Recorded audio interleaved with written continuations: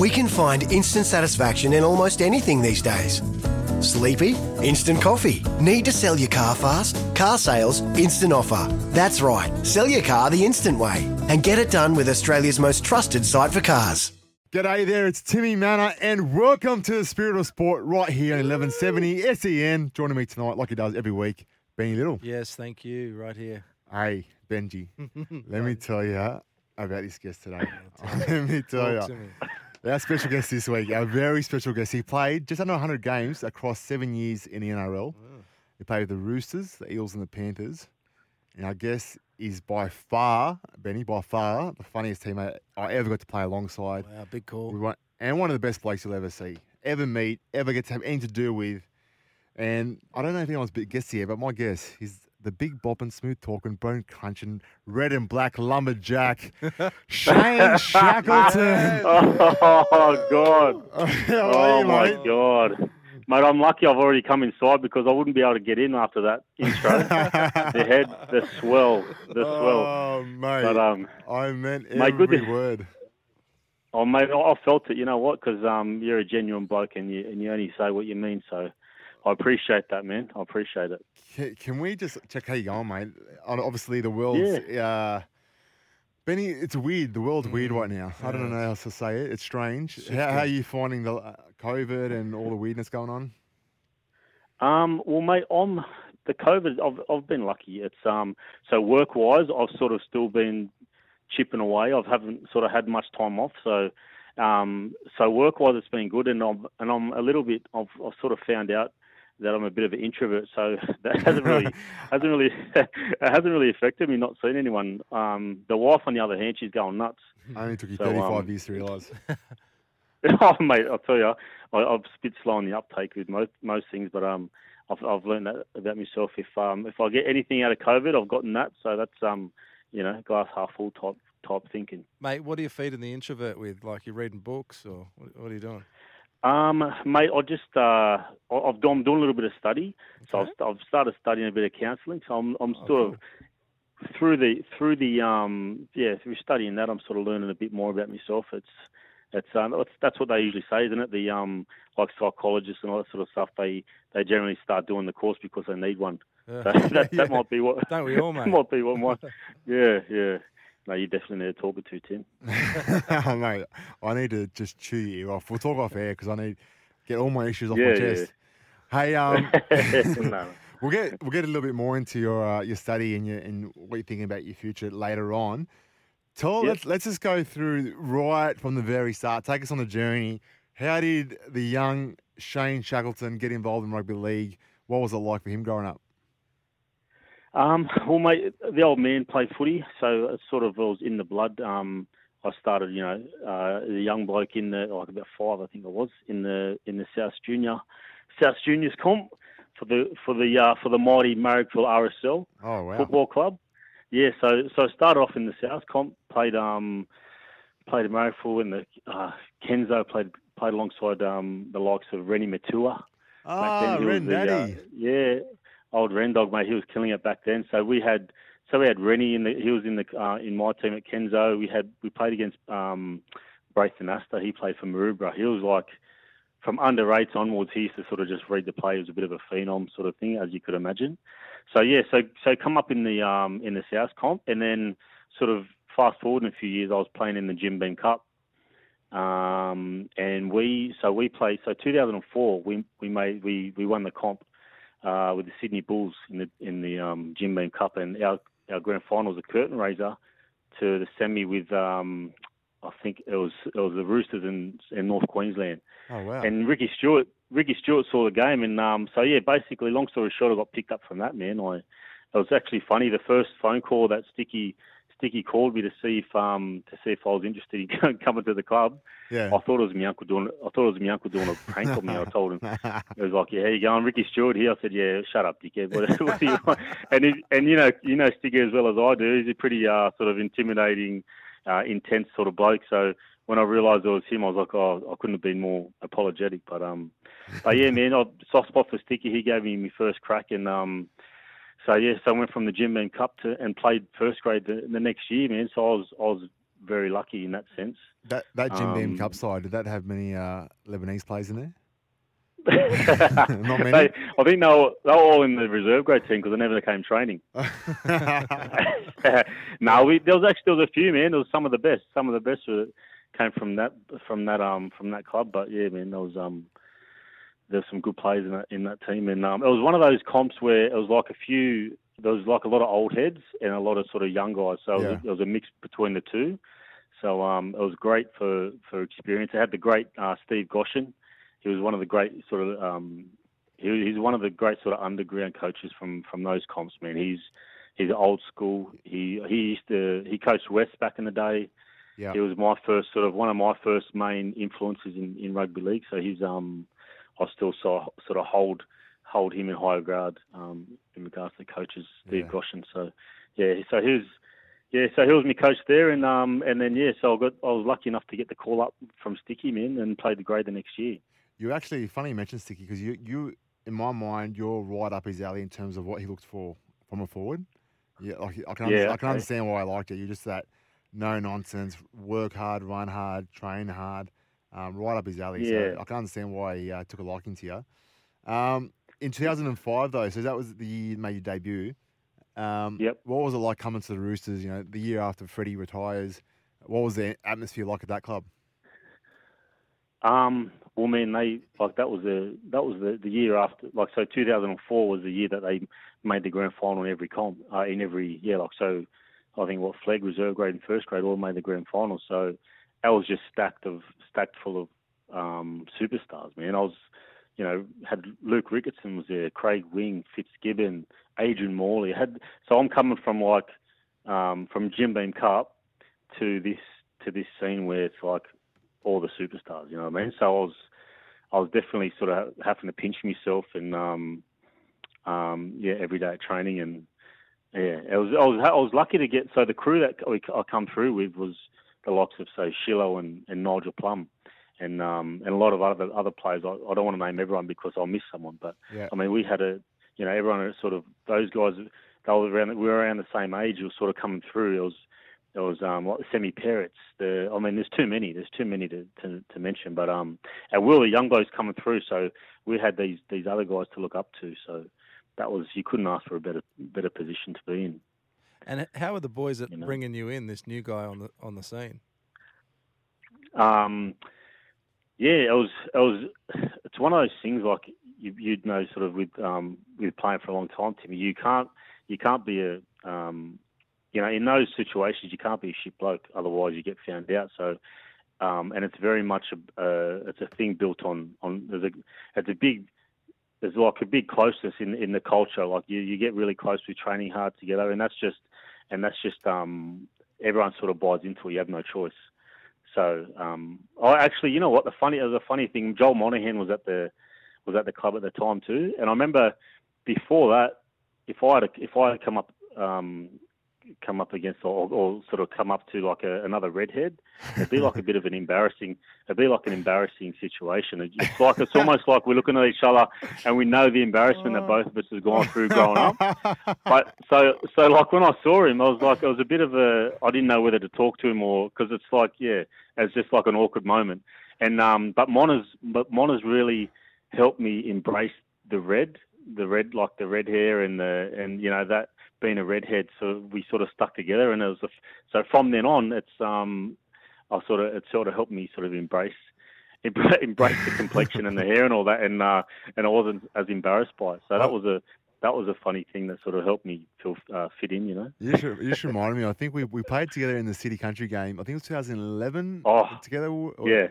And I still remember there was a photo in the paper. It was the four redheads. It was yourself.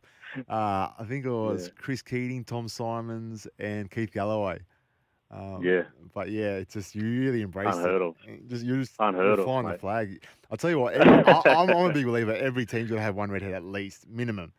They're just a Well, just before that, there was all the rumours going around saying that we're all going to be extinct in 100 years, and then that And then that year we had in the Roosters we had Ben Jones and Tommy Simons and myself in the same team. Yeah. And I'm looking around going, hold on a second, we're meant to be extinct, mate. We're running around in packs now. That's the opposite. Taking over. You know? Yeah. Taking over, and then so it's like we used to sort of stay together and like just sort of closely listen in on what people were talking about and just keep reminding everyone that, don't worry, you're surrounded now. There's 4 of us. Yeah. You can't be talking rubbish. Strength in numbers. Yeah. Christian Welch is Yeah.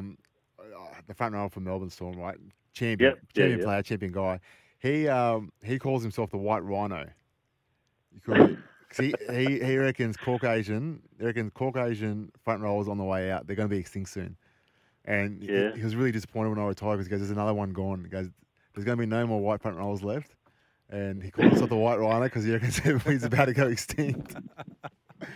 So he put you in that category? Well, mate, I always say I get rejected by the whites. I get rejected by both. I'm not white, I'm not black. Yeah, so you're sort of neutral. Yeah, so my whole career is just like, pick a side in touch and like, well, I'm not an Islander, I'm not an Aussie, so what am I? You're a unicorn. I'm still trying to figure it out, Benny. I'm still trying to figure my life out. You're a unicorn, mate. You're a special mate, you're thing. one of a kind. You're one of a kind to me, that's for sure. The only uni thing I have is my eyebrow. I've got a unibrow.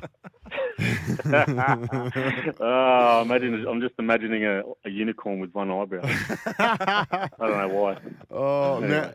Now you say you play City, right, which is a pretty awesome achievement, and then you end up signing. Did you sign with Para after the City game, like that year? Yes. So I played City 2009, and I signed with Para. That's right. That year. Yeah. Because I remember we signed you, Justin Paul, and you both were rep players in 2009. What was it like making the transition from, I guess, one club to another? You know what, blokes like yourself, I think you're the first bloke I saw driving the training that year. So the first day I came to training, I remember for the last sort of 10 minutes of the trip, I think you were tailgating me. I thought you were following me. I was like, what's this bloke doing? But you're the first bloke I met and first bloke I sort of saw at training. And, so blokes like yourself, especially yourself, and the other guys like Fui and that, made it easy, made the transition easy. And just, like I said before, that's the culture in rugby league, and that's what makes it easy for blokes to transition. Yeah. I sort of lived halfway in between. I lived in Bankstown anyway, so like there wasn't like an extra trek. It was probably closer for me, all that sort of stuff as well. So yeah, I mean, it's like anything. I think I found I had a little bit of social anxiety sort of growing up. So that sort of side of it always used to make me nervous meeting new people. Yeah. But yeah, like I said, like having blokes like yourself. Even Heine was one that I was a little bit nervous about because I remember when I was at the Roosters, man, we used to always have run-ins. And we had a bit of a running battle, and I used to pay him out, pretend like I used to make out that I've got her over him, and he did the same. So I was always like an awkward thing where I thought, is Heine going to be nice to me, or is he going to be like he's going to remember all the times that we had blow-ups? But yeah, he was nice, man. Everyone was good, and that made it a lot easier than it would have had been. Mate, well, for someone that's an introvert and has social anxiety, you fit in very, very quickly, mate. Like everyone loved you straight away. But it was pretty early in your time at Para. I still remember the day at Para Stadium where that tackle where you had, I think you had 2 or 3 people on you, but you did the splits. And for those listening that don't know, that didn't see it, it was it's horrific. So he tore his hamstring off the bone, Benny. What was that like for you mentally? Because you speak to anyone in any sport that's done that injury, and it's such a hard one to get over mentally. What was it like for you when you first felt it, and obviously what was it like after that? Well, it's just really, all you think about is like it's just a waste, such a waste of the season because, how hard pre-seasons are. Yeah. And by the time, you're up round one, it's, all you're thinking is this is going to be the year, this is going to be my best year sort of thing. And that's all you think. And then before you know it's all over. And like, for me, with that injury, it was almost there was a chance that my career could have been over. So, and these are all, but like these are things that they tell you when it happens. But human nature is to, like, I was in denial for a long time. I was sort of, even up until getting the scans, I was like, no, it's not torn off the bone. Even though my leg was bloody hanging off, it was hanging off. Yeah, in my head, I was saying, no, it's all good. It's only just like a tear, like a little strain or something.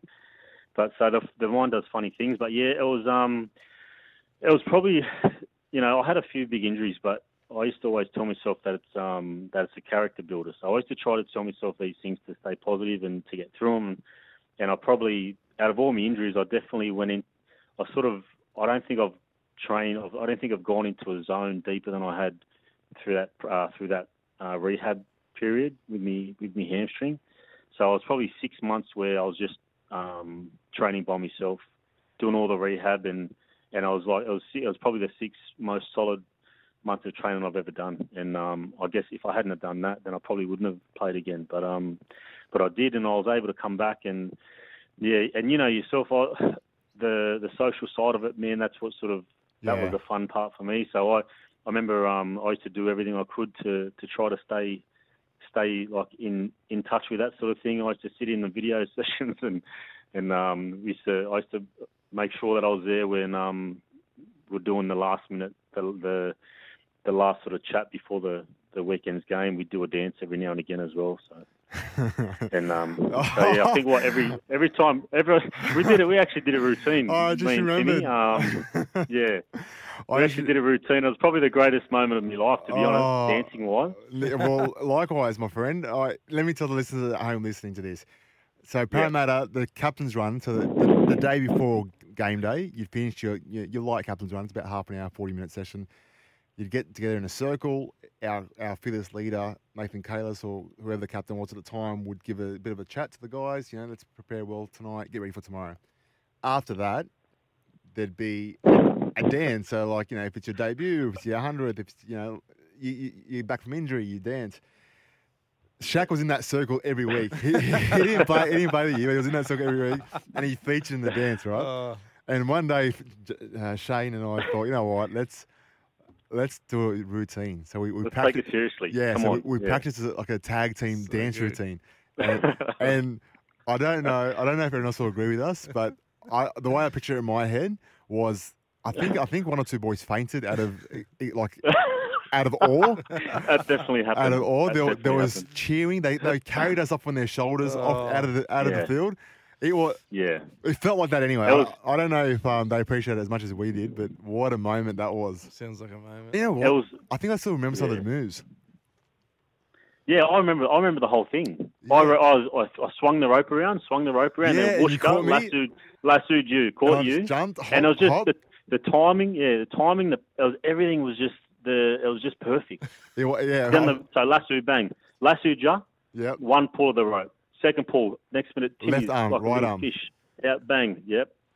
And I just remember looking at each other after the routine finished, and it was just like a realization that we just like got a perfect 10. We just created history. It was perfect, and we couldn't you couldn't redo it. How did I forget about that? What a moment. Yeah. Now. All right, so you obviously and if you ask any person on that team, well, forget that team, any person that played with you, they always talk about how amazing you are for a team, not just for obviously your performance on the field, but what you bring culturally. Like you're that guy that people loved having around. That was always fun. What was it like for you though? You talk about being an introvert. What was it like for you feeling? Because you obviously would have felt like you had this expectation that you had to live up to. Because every time you're around, people expected to laugh, people expected to hear a story. How did you find that? Yeah. Well, it's stuff. I guess it's with the study and all that sort of stuff. I'm sort of learning about it and what it all meant for me, sort of now more than it's 10 years later. Yeah. But I mean, I remember. It wasn't an obligation. It was just something that happened where if there's a new player at the club or whatever, I just felt the urge to make them feel comfortable and humour and laughing had a lot to do with that. Yeah. And the culture, the culture. You still see it now. When you see moments in the shed and stuff, there's a lot of laughter and there's a lot of fun, and I guess that's how we sort of get through, the season, how long it is and how tedious, or how sort of not tedious, but how hard it is. And but to be honest, I think back to the I guess, to the friendships I had, and there could have been a lot more. It was sort of the humour and all that sort of stuff took over, maybe getting deeper and having more sort of genuine chats. And I was able to have those with the likes of yourself and like my closer mates, but I probably sort of hid the real me to a lot of people through the humour and stuff. But I mean, it was what it was. It served its purpose and made it still enjoyable.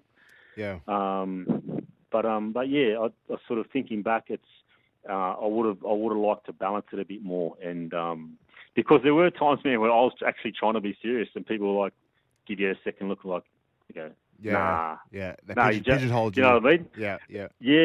So I've actually worked on it a little bit with me middle daughter, so because she takes the piss just as much as I do, and I sort of try to get her to balance it a bit, because eventually, like, she's going to want to be taken seriously now and again, and she might struggle to do that, and she's actually starting to feel it now, because she's been a bit of a joker, and I'm glad to be able to bring that up with her so she could hit it on the head now, and it's something I'm learning that about myself now, and I'm trying to sort of move forward to get that balance there. That's awesome. Yeah, is it kind of like just different approaches to different social settings? Like some social settings, it's the funny guy.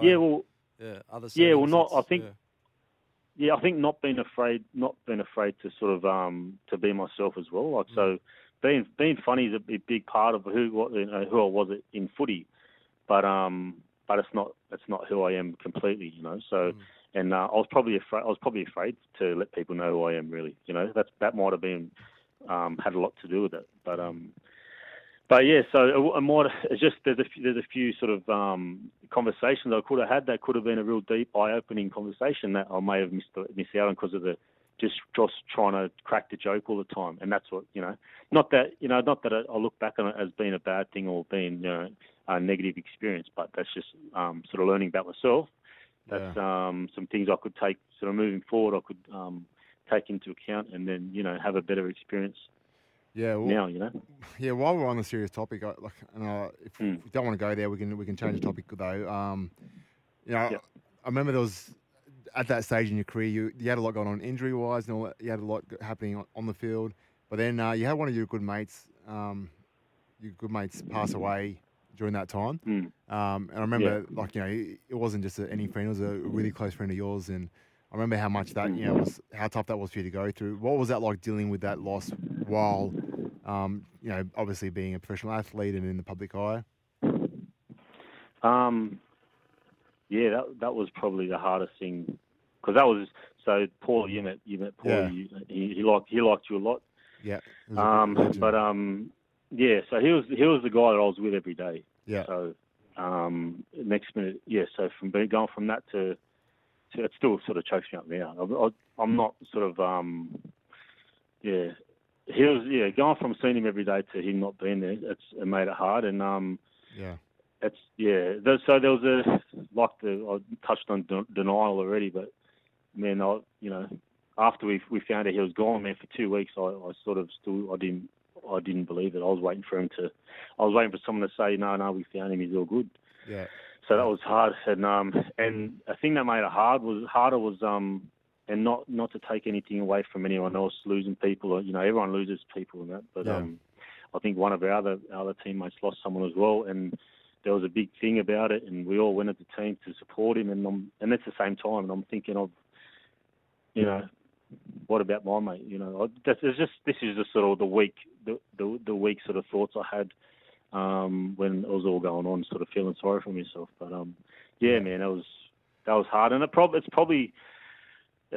sort of turned a corner for me mentally. It's something I didn't really address, and it sort of, I reckon it sort of probably affected me, because not long after that, man, I was sort of out of there. I was out of para, and I was, sort of downhill.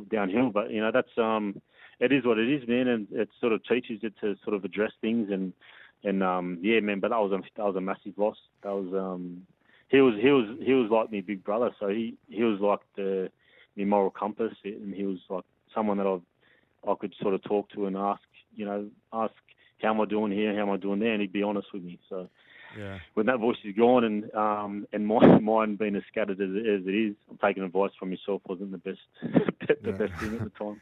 I still remember there was a night where we I can't remember where we were driving home from, but we were listening to worship music, and it kind of sticks out in my memory. I think we ended up, because you were living near Para Leagues, and we went to the back of Para Stadium somewhere. We just sat in the car for about half an hour. We didn't speak to each other. We were just quiet, just listening to worship music. It was I don't know. It was one of those nights I kind of won't forget, but it was just one of those where we just needed just to sit there and not talk and just listen. Yeah. And that's why I always appreciate people like yourself, man. And times like that, because that's the stuff that that you remember, and that means a lot. So that's important to have people like that in your life. So I'm grateful to have had you at that time, mate. And yeah, mate, I love you. But all right, so let's. I don't want to get too. I'm going to get choked up here soon. You guys all right? Do I need to leave? Are you all right, mate? I just need to get some water, please. Mate. Then not long after that, it's a bit notorious. To be honest, I actually don't even know the full details of it, but there was a Facebook post that people were talking about that involved you talking about the coach. Do you know what was the story there exactly? Well, the full-on story, man. So I was probably on the outer at the club, and I was, and that sort of happens to a lot of people. But okay, so without beating around the bush, I was in the bad headspace as it was. I could have been doing. I was doing probably things that I should have been doing. I shouldn't have been doing, and not doing things I should have been doing at that time. And that was it was a bit of a downward spiral there, like personally. But what happened was I think we played North Queensland. I was sort of it was out of me and someone else, and to be the last spot on the bench, and I ended up being 18th man. And then my cousin asked me what happened, how come I didn't play, and I sort of just told him what happened. And then I was sort of right at the end, I was like, gave Kearney a little spray, which I was just weak in the head at the time. You know what I mean? Just having a little vent. Yeah. And just frustrated in the position I was in, and blaming everyone but myself. And, it's one of those things you look back on all the time. You go, mate, if I'd have done this, if I had have done that. But, so that's what happened at the time. I had a little vent to my cousin. I thought... thinking that only he can see it. Yeah, I thought it was a private message or something. So I'm not publicly spraying the coach. I've sprayed... I have sprayed him. I've done the wrong thing. Yeah. But I thought it was a private message anyway. I got a message from someone within the Para, fan club or whatever, saying, everyone's talking about how you sprayed your coach. And I was like, what? I forgot the message even. Yeah. And so the next thing, one thing led to another, and I rang Mook straight away and told him, this is where my head was at. I was having an event. I didn't mean it. I didn't, there was nothing in it. But Bob Mooks, you mean Steve Kearney, the coach? Steve Kearney, yeah. There's nothing in it. This is where, this is where my head was at, and I apologise. Yeah. And he said, yeah, all good as long as we're on the same page, and that's what I thought. That was that. Well, that's what at the time I thought that's what it was, and so. And was that the last time you played, if I remember correctly, or did you play? Yeah, did you get picked again? Not for Para. Yeah. Para. Yeah. But so yeah, man, everything sort of got knocked on the head. Like everything got sort of turned upside down at that stage. I was doing the footy show stuff, and that was sort of put on hold. And they wanted to do an interview to get my side of the story, and Paris said, "Don't do it. Let it sweep itself under the rug." And and I thought, yeah, look, I've stuffed up. I'm going to do whatever you want me to do. If you want me to not say anything, whatever. If you want me to, I'll wear. Because they care about you, obviously. They obviously care about you. Yeah. It's not about them. So, it's for you. Yeah. So the thing is, it got swept under the rug for the club. Yeah. I was forgotten about, but I was tarnished by it, and as I should have to an extent.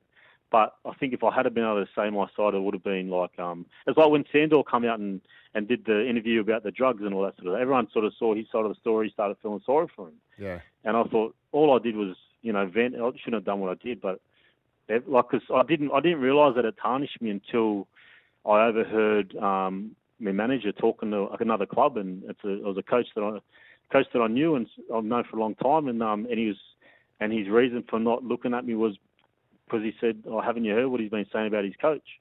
Yeah. And I thought, it was a realization that, like, I'm not excusing what I did, but it's just, if I had have said something, like I had to sort of given my side of the story, people just might have been a bit more empathetic. I don't know. I don't deserve it. I mean, I don't deserve empathy, I guess, but you know what I'm saying? Mate, it might have been different. And you know what the funny thing is? I actually never really asked you for the details. This is the first time I actually asked you what happened. Yeah. And obviously, I heard the stories of what got down, what happened, and what they said. Yep. But I think it would have been awesome for you to tell your story because it does change the narrative. It does change, you know. Yeah. And I wouldn't have lied. Like, I mean, I would have said it as it was, and that's what, you know. I would have just said, look, I'm in the position in my career. I'm frustrated. I was, you know, whatever. Yeah. But it would have just given, when people hear it and they see your face and you're genuine and you're telling the story. Yeah. It's like, for some reason they sort of empathise with it a bit more. Well, but yeah, man, when the coach said, like, he's not looking at me because of what I said about my coach, I was like, fuck, man, really? Because we go back and I was like, is that all I am? Is that all, you know? I'm what I said about my coach now. So, but I did it and I got to live by it. So that's it. You're kind of leading into the very next topic, which you've pretty much started talking about anyway. But that transition to life after footy, and I talk about it so much with players. I talk about it. Every single player that's retired, you know, there's probably a 2% that would say, you know, everything was sweet after footy and they made the transition easily, and you know, they working at Channel 9 and everything's good, right? But the real reality, and it's kind of it's a silent majority. It's a issue that doesn't get spoken about much at all. But there's some real hurting boys that you know, and this is the thing, Benny. You go from high school pretty much, or you know, you're 21, 22, you debut. You live the dream. Everyone's telling you, oh, you should probably get ready for life after footy. You're 22. You're like, mate, I've got the forever ahead of me. You're 33. You're so old. Don't tell me what to do. And then you get to the end of your career, and sometimes it's thrust upon you a bit, you know, sooner rather than you would have wanted, or you had it prepared for it as well as you probably should have, or as well as you hoped. And when you get there, the other side of it, you're on your own. I'll talk from my own personal experience, right? I didn't even know how to pay my healthcare. Like, I didn't even know you had to do that. My private healthcare was paid till I was 14 years old. Like, so all the way through my career, I just assumed it was something that gets done, and then and just little things like that, you get thrown out your own, and it's, I don't want to say no one cares about you, but it's you're not really anyone's problem. It's you got to start fending for yourself, and it's a real shock. And you know, I don't want to like sympathise with my problem, because actually, if I'm being honest, I was probably one of the guys that was able to have a smooth transition, and I was lucky. And even me, I found it a shock. Like, so I can only imagine what people would have felt like. And I hear stories every day with guys that retired, and they tell me about what it was like when they finish. How did you find it? You know, obviously, you know, the end of your career was much shorter than it should have been. Like, you know, you obviously had heaps more physically in you. How did you find the transition? Well, Timmy, you say that you had an easy transition, but there was still an element of it that there was an identity crisis, you know, right at the end of it, where you sort of didn't, like, you're one thing, and now you're sort of forced to be something else. Yeah. And that's where psychologically it sort of plays a part and affects you more than you probably think at the time as well. But for me, I finished up, and it was like the plan I had for myself was, you know, it didn't end till like 5 years down the track. So I was well and truly not prepared at all. I was doing a bit of study. I was studying a journalism course, which is probably something, you know, it was probably the wrong thing. I was just doing something because we had the service there, and I thought I had to do something. So when it comes to like being ready, I was far from it. So if you can imagine, sort of anyone else that's 30 years old, they're sort of 10 years into their career. I'm sort of just finished high school, out in the workforce, trying to work out what to do now. So that's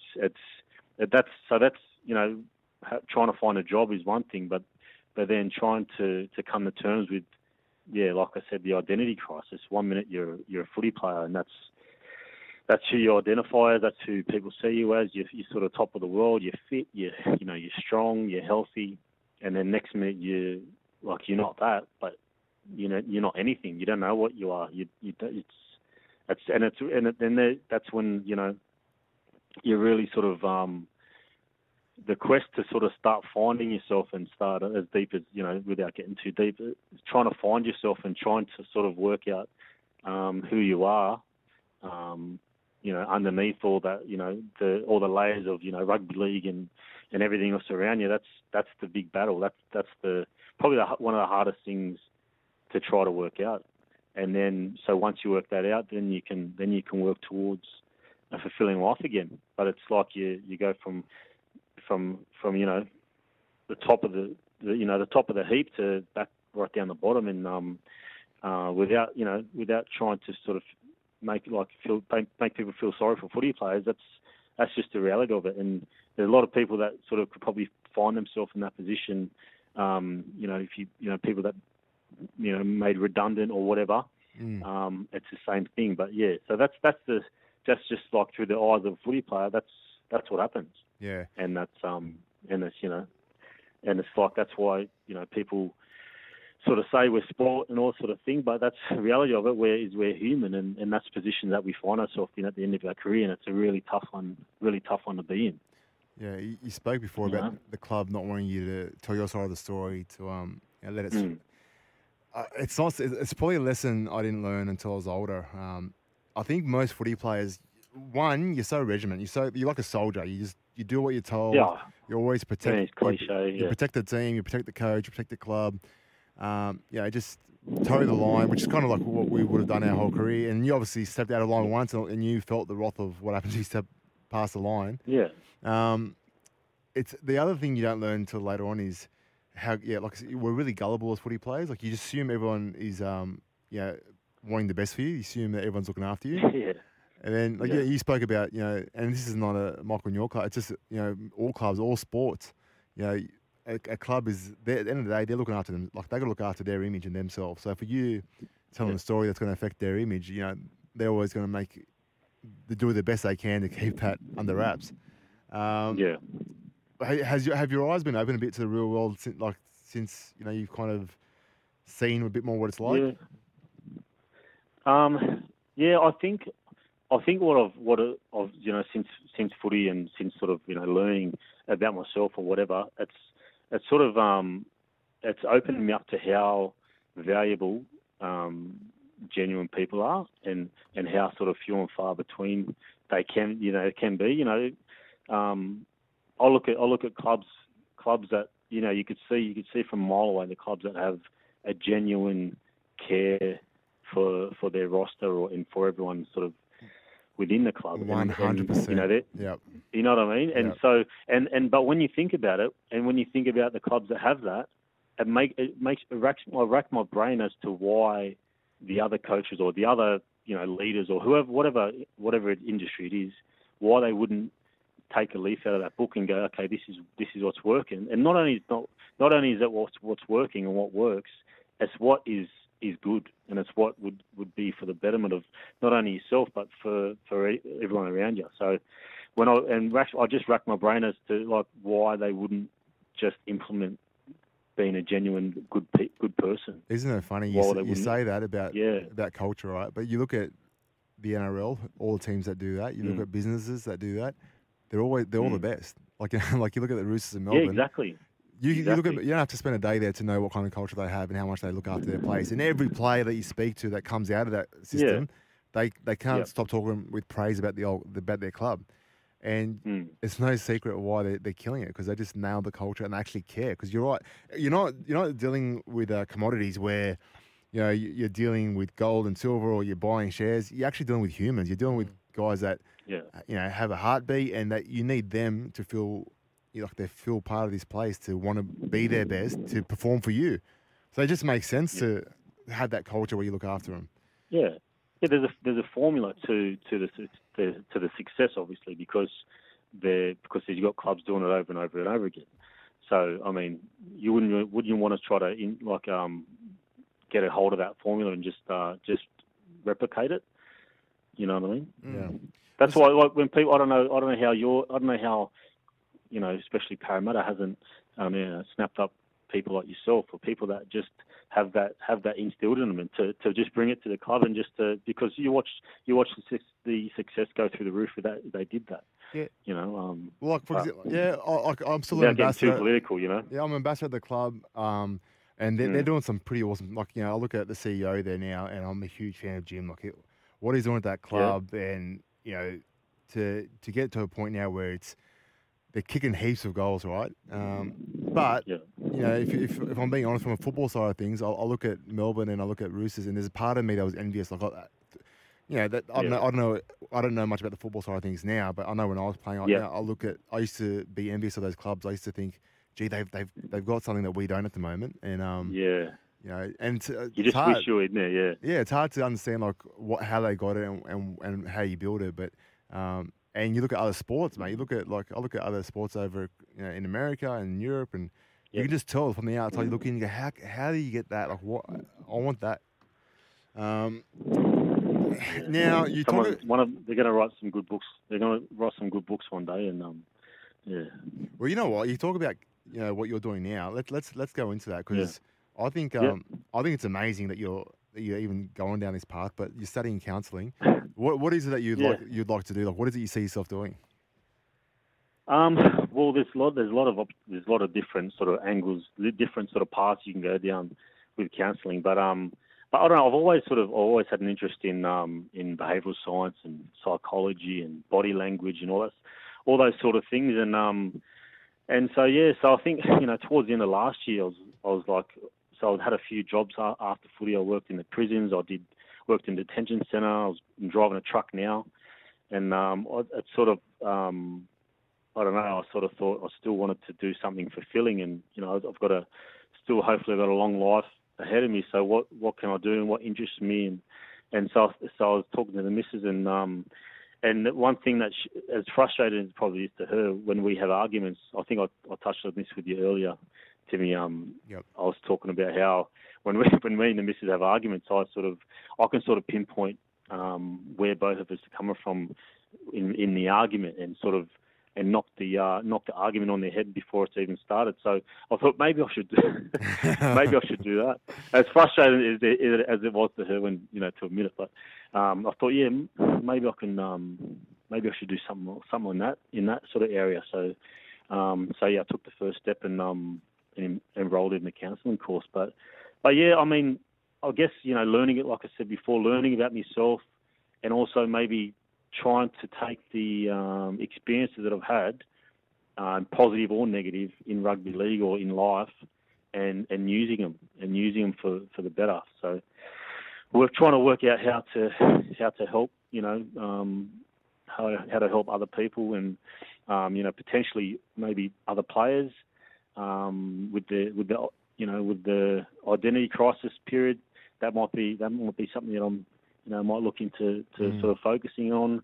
But I have a big. I'm really interested in the fact that there's with everyone there's always a backstory to what's going on with them.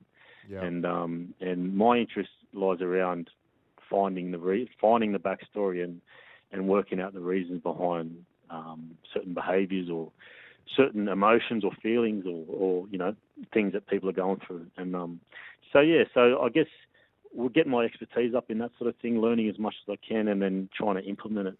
Yeah, you mentioned potentially helping the sporting people and footy people. Is there any other specific people groups that you're quite interested in helping and supporting?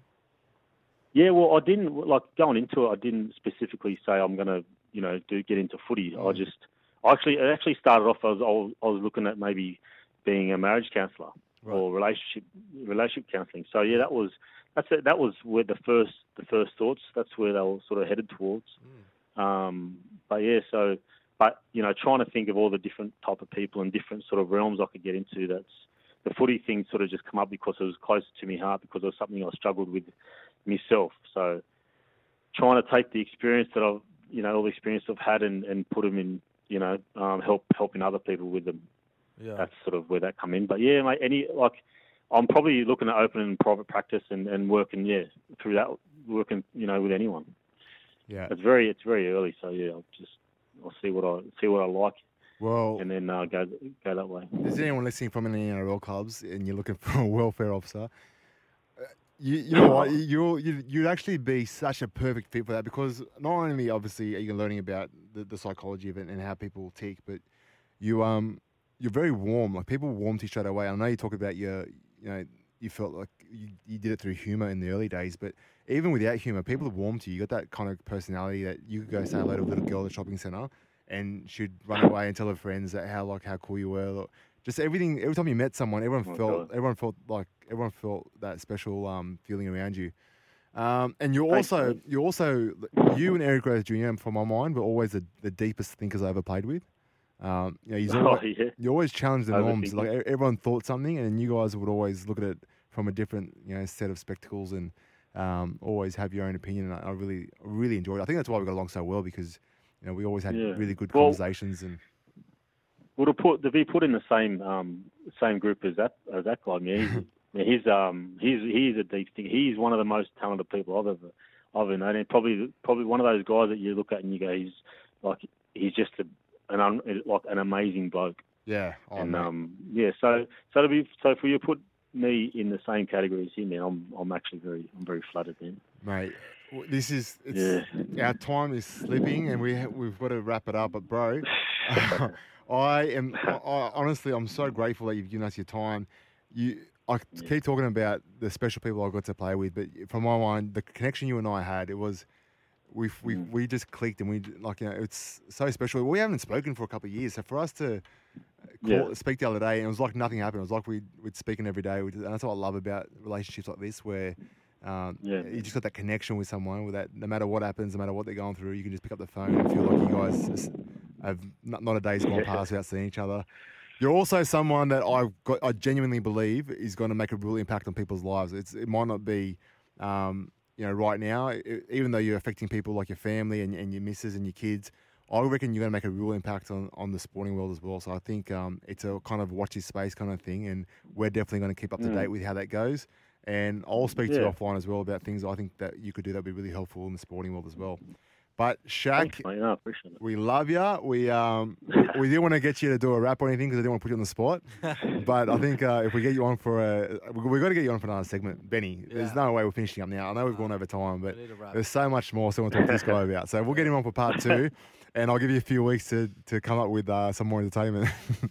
Oh God, mate. Well, mate, the feeling's mutual when it comes to the love, mate. But I appreciate your time, and I've had a ball, man. Talking to you, like you said, it's been a long time, but I've enjoyed it. So thank you, ladies and gentlemen, the great red and black lumberjack Shane Shackleton. Thanks, brother. Thank you.